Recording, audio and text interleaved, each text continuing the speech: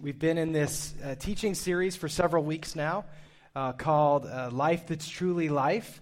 And this series was born out of a statement that Jesus made when he said, I've come to bring life for you, and I want you to experience life to the full. And the Apostle Paul said, I want you to grasp hold of this life that's truly life. And so we've been talking about this life that's truly life, this life that's only found in Christ, and how it affects the different areas of our lives. So we've talked about our past and how Christ liberates us from our shame, and we've talked about really finding true joy at having Jesus at the center of our life, and how dethroning ourselves in our life and putting others first is the way to enjoy this full life in the context of our relationships. And we've spoken about our work lives and rest and how we enjoy the fullness of what God has for us in those areas. I'm excited to continue today in this series. I was having a conversation recently with a friend about the subject of humility and what humility is. And we were talking about the fact that humility isn't really just one quality, like, oh, I'm just going to try to be humble, and, humility is a simple thing I can just try to be. We were talking about the fact that humility is really kind of a mixture of qualities. I mean, I think if you know somebody that you would describe as humble, you would describe them with a number of qualities. They're probably compassionate, they're kind, generous, selfless, patient. I mean, there are other qualities too. And we are called to be humble, but how do we actually get there? I mean, if you're trying to act humble, you're not humble because true humility is by definition authentic. It can't be faked. It ceases to be humility if you're not genuine about it. And I think this is true of a lot of qualities of Christ-likeness, is they're kind of a mix of attitudes and behaviors that have to be genuinely lived out. And I think another quality like that that I want to focus on today is generosity.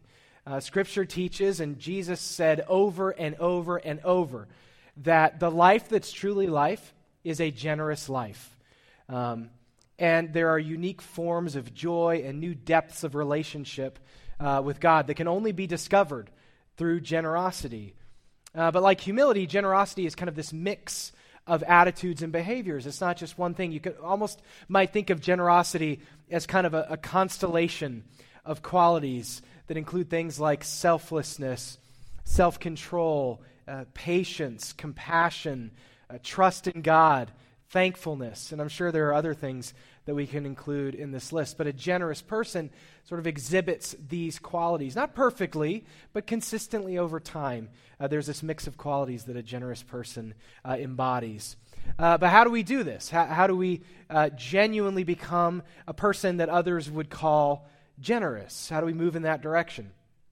I think there's one foundational biblical mindset that if we embrace, it opens the door to generosity and growing in generosity.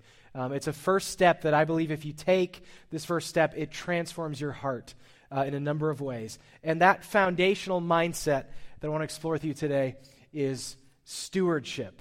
And Jesus' disciple, Peter, summarized in just one verse this call of stewardship on our lives. So I want to briefly look at that verse with you.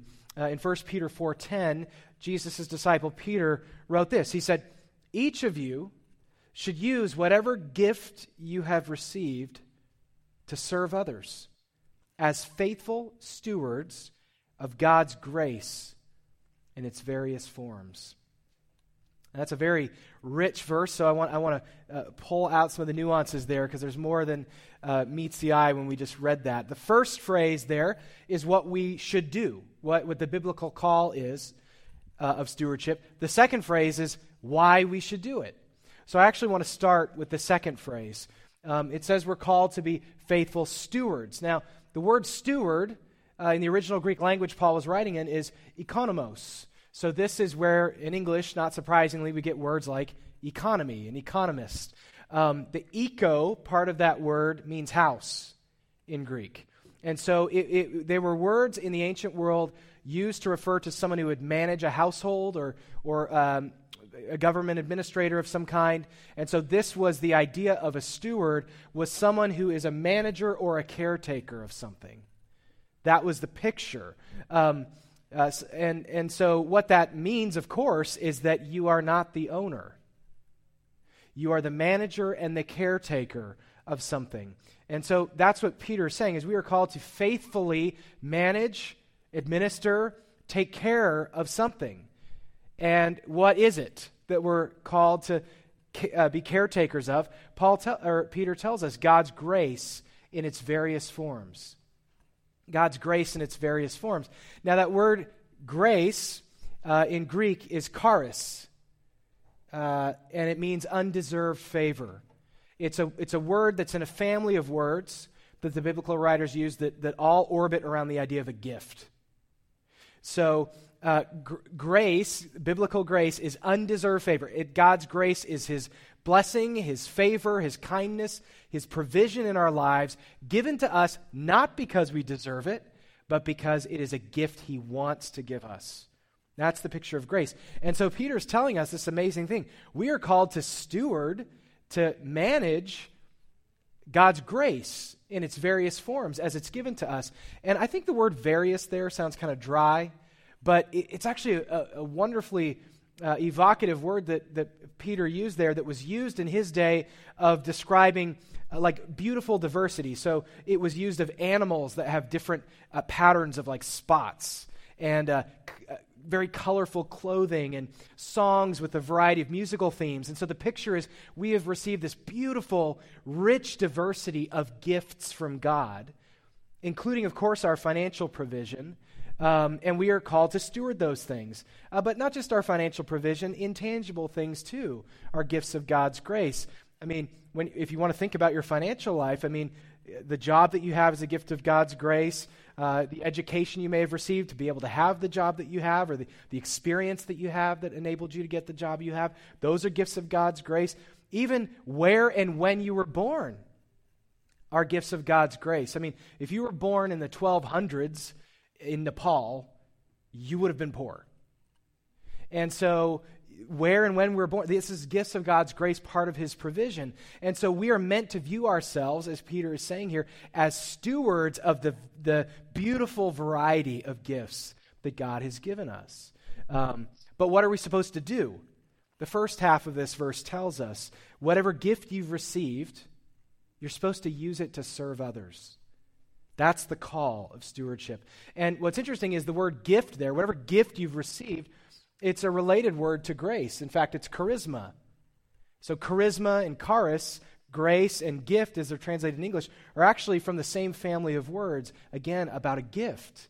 And so it's saying the gifts of provision we've received in our life are manifestations of God's grace. They're parts of God's grace working in our life. And they are intended not only to be used in our life, but they are intended for the special purpose of serving other people. Because, as the second phrase taught us, we are stewards, caretakers, managers of the rich variety of gifts that God has given us, not owners. So, this is kind of the concept of stewardship. Just to kind of summarize some of these insights. This is stewardship. Whatever resources we have, we did not earn them entirely on our own. They were a gift of God, and usually a long series of gifts from God. And secondly, whatever resources we have, we don't own them. We manage them according to God's vision and values. This is the biblical picture of stewardship that we see in this verse, but really throughout the entirety of Scripture. This is the lens of stewardship that we are meant to have. And if we embrace this idea in our heads and in our hearts, that is a doorway to generosity, to becoming a generous person. You no longer view your resources as yours to manage according to your vision and values. They're gifts from God that are meant to be regifted, so to speak, at least in part. Speaking about money specifically, Jesus was very clear with his warnings about our financial life. He basically taught, if we don't view ourselves as stewards when it comes to our money, but instead we act like owners, it will be spiritually corrosive to us. The financial gifts we are given will spoil if we are not generous with them. Jesus said, where your treasure is, your heart will be. In other words, your heart goes where your money goes. And that is why we are called, commanded even, to be consistently give away a notable chunk of our money, not just to serve others, but for our own good as well. Because there's this picture, if we don't give generously and consistently, the biblical writers are basically saying money will become like a python coiled around your heart. And it will rule you. You won't enjoy it. It will be a source of constant anxiety and suffocate any possibility of becoming a genuinely generous person. So this is the biblical concept of stewardship that leads us to a place of generosity. And so I wanted to start there just to give the concept, but I want you to turn with me now to 2 Corinthians 8, because there's this amazing example from the first century church of what this can and should look like in our lives as individuals and in our lives as the church. So I want to walk with you through a few verses in 2 Corinthians 8. If you're not familiar with where that's found, 2 Corinthians is in the New Testament after, shockingly, 1 Corinthians. So, 2 Corinthians is a letter that the Apostle Paul, one of the key first century leaders, wrote to a group of Christians in the city of Corinth. And he's talking to them about a variety of things, but within this letter, there's a section where he's talking about stewardship. And so that's the part I want to talk with you about. So starting in verse 1 of chapter 8, Paul wrote this. And now, brothers and sisters, we want you to know about the grace that God has given the Macedonian churches. In the midst of a very severe trial, their overflowing joy and their extreme poverty welled up in rich generosity. For I testify that they gave as much as they were able and even beyond their ability, entirely on their own. They urgently pleaded with us for the privilege of sharing in this service to the Lord's people. And they exceeded our expectations. They gave themselves first of all to the Lord, and then, by the will of God, also to us. So let's stop there for a moment and talk about what's going on here. So the Apostle Paul had planted churches. He had started churches across the Mediterranean world in places where they had never heard of Jesus before. He planted churches in areas that today we call the Middle East and also as far west as Italy. And he was shepherding these churches often via letter because he couldn't be in every place at once. And he's writing this letter to the Corinthians. And I want to show you kind of a map here to help you illustrate, understand what's going on. So he's using the Macedonian Christians, those Christians, as an example for the Corinthian churches. Now, the Macedonian churches were in the north of Greece, and Corinth is in the south of Greece. The Macedonian churches would include the Philippians and the Thessalonians. And so Paul is talking to the Corinthians, but he's saying, hey, let me tell you about the other Greek churches, the Macedonians, and what they did. Because here's what was going on. The Greek churches were relatively wealthy. They were on trade routes, and they had a lot of resources. But the Christians in Judea to the east near Jerusalem were poor, and they were experiencing a famine at this time. And in several of Paul's letters, not just 2 Corinthians, several of his letters, Paul was encouraging some of these churches to take up a collection, an offering, and give generously to support their brothers and sisters in Christ in Judea who were really struggling. And so Paul is trying to help these relatively wealthy Greek churches to view themselves as stewards. They're not owners of the wealth that they have. These have been gifts of God's grace, and they are meant to give generously to serve others, just like Peter talked about in the verse we just looked at. And so Paul's argument to the Corinthians was basically this: the Macedonians, your Greek brothers and sisters in Christ to the north, they've answered the call and were incredibly generous. And Paul is calling the Corinthians to do the same. And he's holding up the Macedonians as an example. Look at the words Paul used for the Macedonian Christians. He said they responded to this call with rich generosity, and also that they gave as much as they were able, even beyond their ability, which means they gave sacrificially. It actually affected their standard of living to give what they did. They had to give up things that they probably wanted to do to give what they did. But it was something they did joyfully, Paul says, entirely on their own, and that they viewed it as a privilege to be able to give in this way. So they set a very powerful example for us and certainly for the Corinthian Christians that Paul's talking to.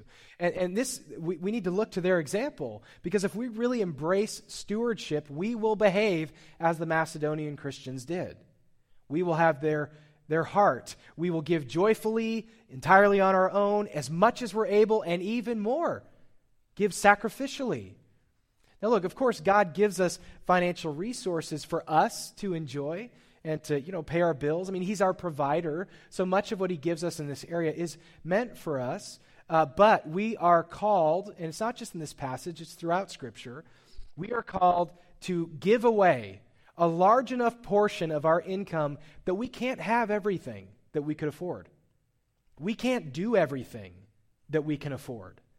We might actually have to lower our standard of living a little to accommodate the giving that we are called to give. This is stewardship. It's using God's resources to serve others.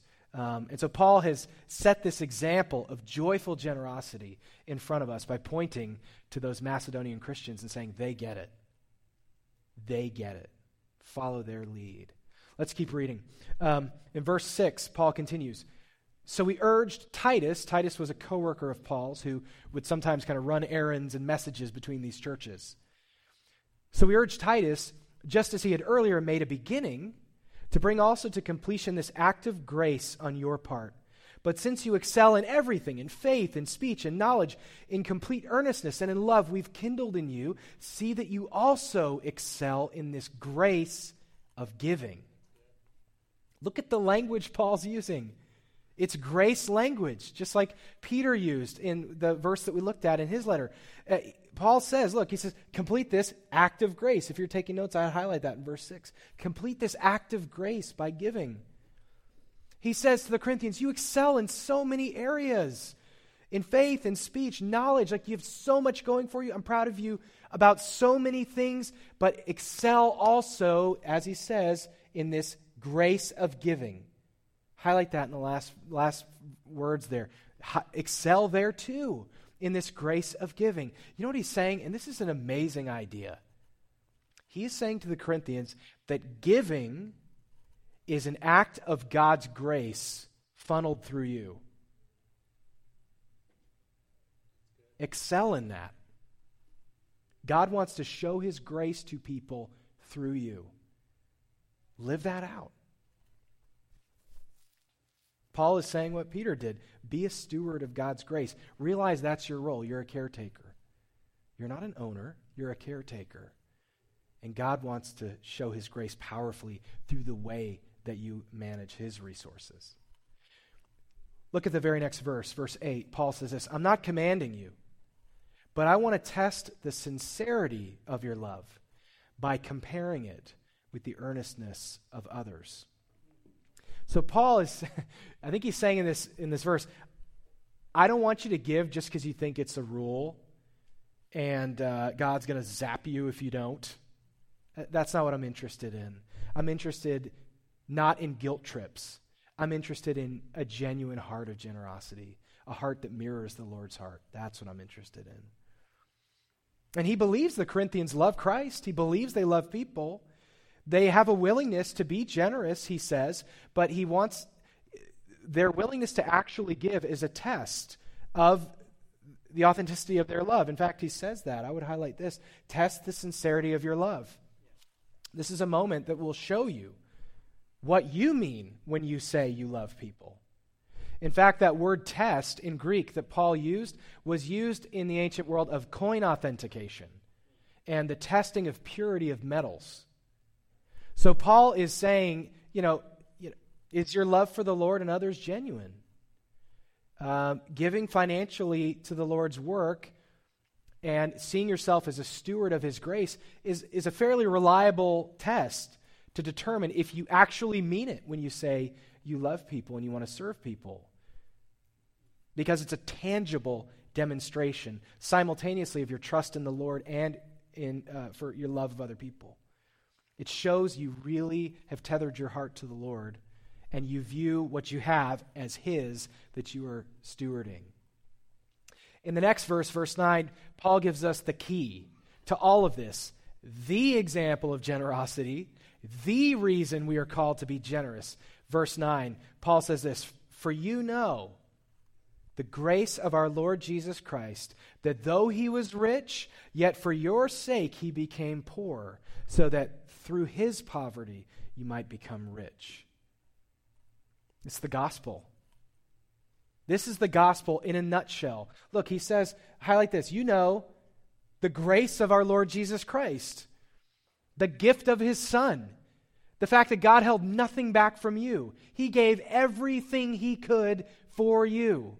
This is the ultimate example of generosity. In fact, draw some boxes there if you're taking notes, or underline, Christ became poor so that you through his poverty might become rich. It's speaking spiritually, of course, but this is the picture. This is the gospel of God giving everything for you because how much he loves you and you are worth it in his eyes. And what Paul is saying is, if you really get that, if the gospel has really made it down into your heart and you've internalized it in your soul, you won't be able to help but reflect that grace outward to other people and that generosity outward to other people. We are all recipients of God's grace in Christ, and as stewards we're meant to pour that out to others. In the last few verses, Paul gets pragmatic with the Corinthians. Look what he says, verse 10. "And here is my judgment." Now, judgment sounds a little harsh to our ears. The word he used was closer to kind of opinion. "Here's my opinion about what's best for you in this matter. Last year, you were the first not only to give, but also to have the desire to do so. Now, finish the work, so that your eager willingness to do it may be matched by your completion of it, according to your means. For if the willingness is there, the gift is acceptable according to what one has, not according to what one does not have." I think a lot of us are like the Corinthians that Paul's writing to. Our hearts may be in the right place. We want to be generous. We have a generosity of spirit, generosity of heart toward people, but we haven't yet trusted the Lord in this area of giving. And we might have an eager willingness to give, but we have not matched the eager willingness with actually following through and giving. That seems to be what was happening with the Corinthians. They want to give. They love people. They said, hey, we want to give. We are eager. They just have not gotten around to doing it. And that's what Paul is saying to them. That's Paul's advice to them is God's advice to us, and it's summarized in these three words. Finish the work. Finish the work. You have the desire to give. You have the heart of a steward. Now all you have to do is actually give. We can trust God in our financial lives, and we ought to trust God in our financial lives. He will provide for us even if we give sacrificially. And by the way, we can trust that He'll accept our gift based on where we are financially. Paul wrote, finish the work, and then he said, according to your means. So a sacrificial gift looks different for everybody, with different jobs, different stages of life. There's not like a dollar amount that God's like, you have to give this much, or it doesn't count, or it's not generous. He's looking directly into our hearts. Is our heart in the right place? Do you view yourself as a steward? You may feel like, well, I just can't give very much. What's my gift going to do? Look what Paul said. I would highlight this whole phrase in verse 12. The gift is acceptable according to what one has, not according to what one does not have. In other words, God's not evaluating your generosity based on money you don't have or that you never earned. He's looking at what you do have, what He's entrusted to you, and he's saying, are you trusting me with that? Are you viewing yourself as a steward with this? I think sometimes it's easy to think, and I say that because I thought this for a long time, it's easy to think, well, I'll just sort of start giving later when I get kind of on more secure financial footing. I'll have more to give at that point, so I'm just going to kind of wait till I get there. But the problem with that, and I learned this the hard way in some ways, is that if you're not trusting God with your money when you have a little, it will be very hard to arrive at a place where you earn more and you have a heart of generosity and stewardship at that point.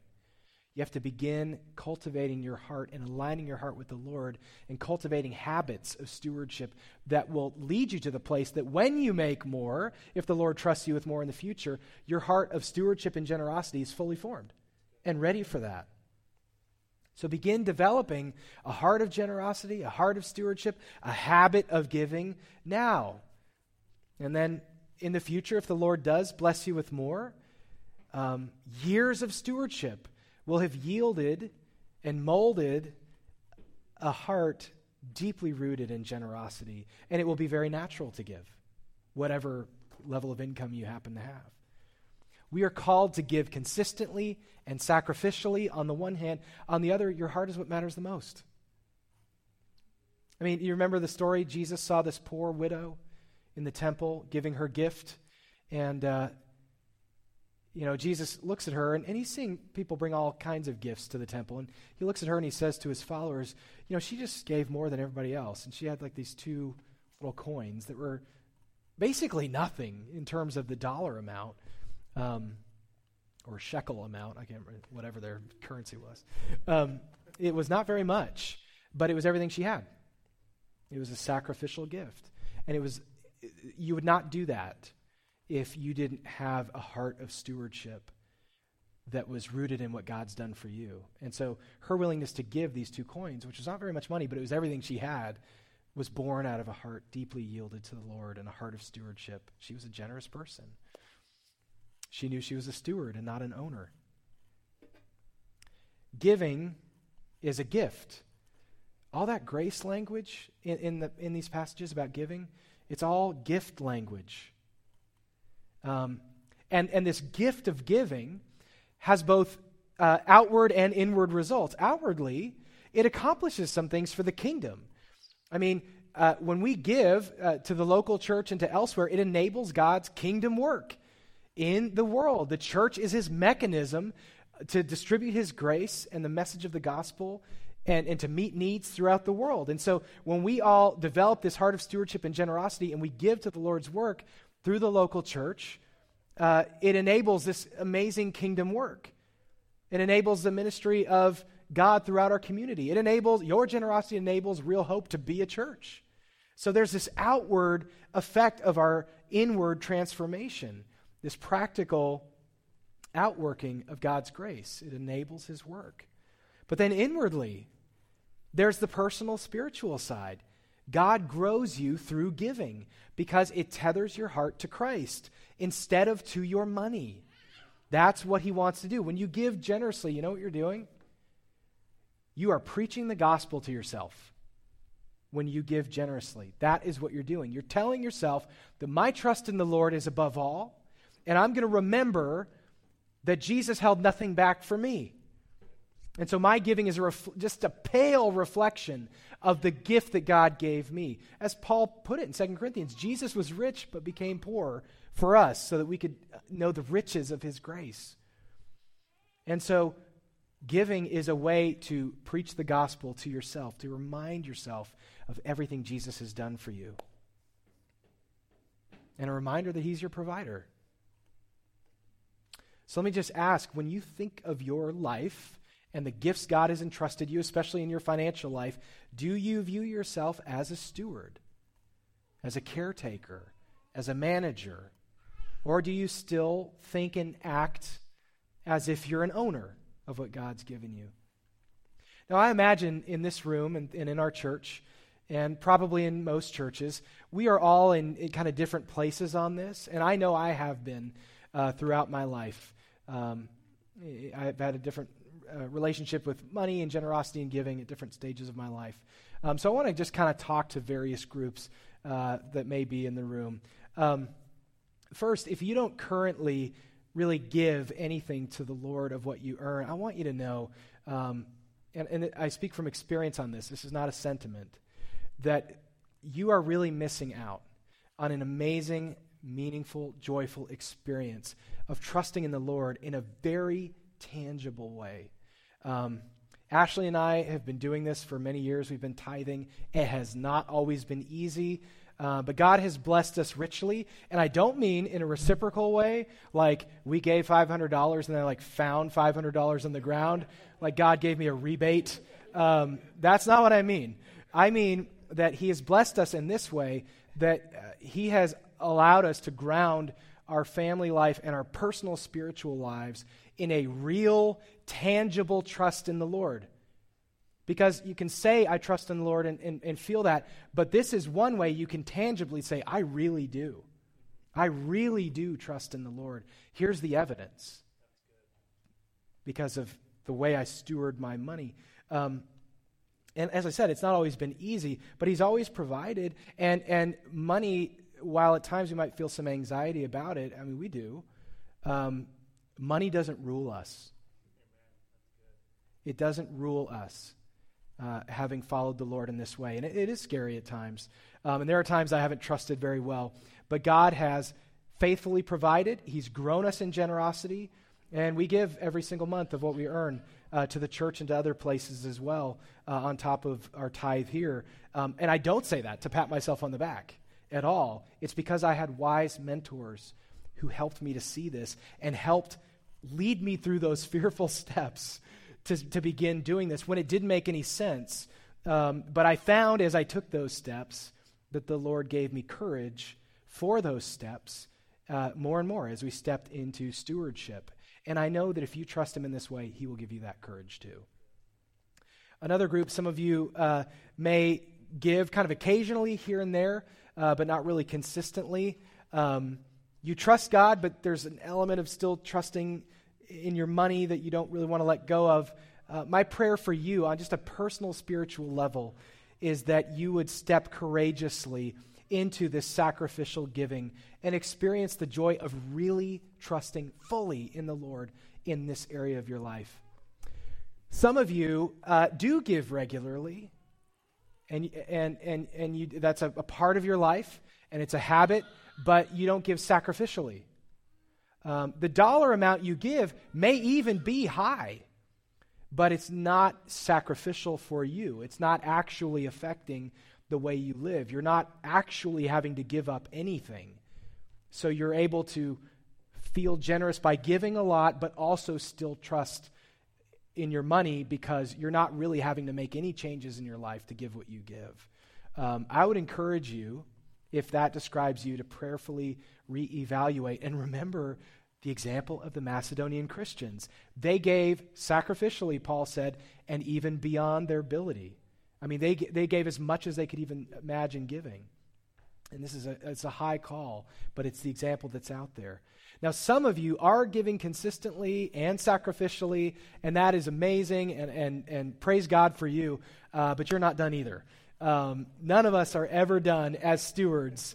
That's part of being a steward, is the fact that you never arrive at a certain level of generosity that you're just like, I'm done, I can now act like an owner with everything else that I have. It doesn't mean that you necessarily just keep giving away more and more, and you have nothing left for yourself, but there may be channels of generosity in your life that you haven't even opened your heart up to or your mind up to. And so it's just a continual yielding of your heart to the Lord and saying, okay, this is yours. How are you calling me to be generous with it? And that's the heart of a steward. And by the way, as a church family, as Real Hope Community Church, we want to be stewards. We want to view what we have together. We are caretakers of it. We want to be good stewards organizationally. That's why we try to give away as much as we can of what comes in to support ministries that are outside of even our Real Hope world. And our elders and our staff, we've talked about wanting to do more and more of that, even increase that percentage in coming years. But our ability to be generous organizationally is tied to all of our individual willingness to walk in generosity as Jesus has called us to. Some of you were here a couple weeks ago when Joseph visited us from India. This man who is just amazing man of God who's leading over 400 churches. And he's just an incredible man, and our church supports him financially, their ministry.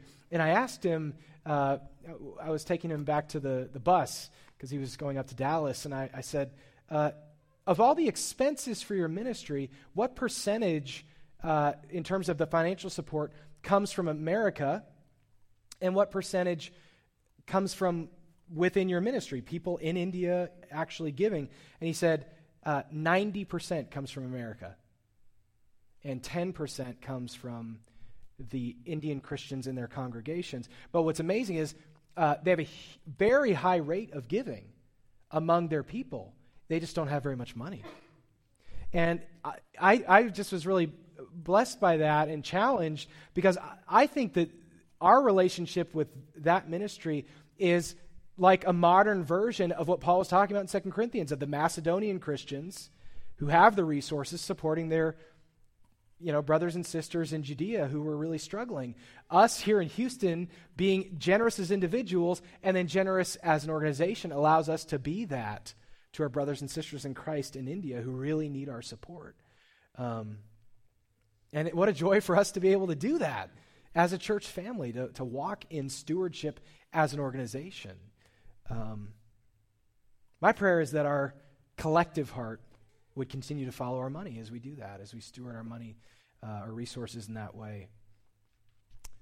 We've all been recipients of God's grace in Christ in its beautifully diverse forms, including our financial provision. And so let's ask God to help us do, as Peter said, to be faithful stewards, managers, caretakers of the grace that we've been given, and use it to serve others. Because again, the life that is truly life is a generous life.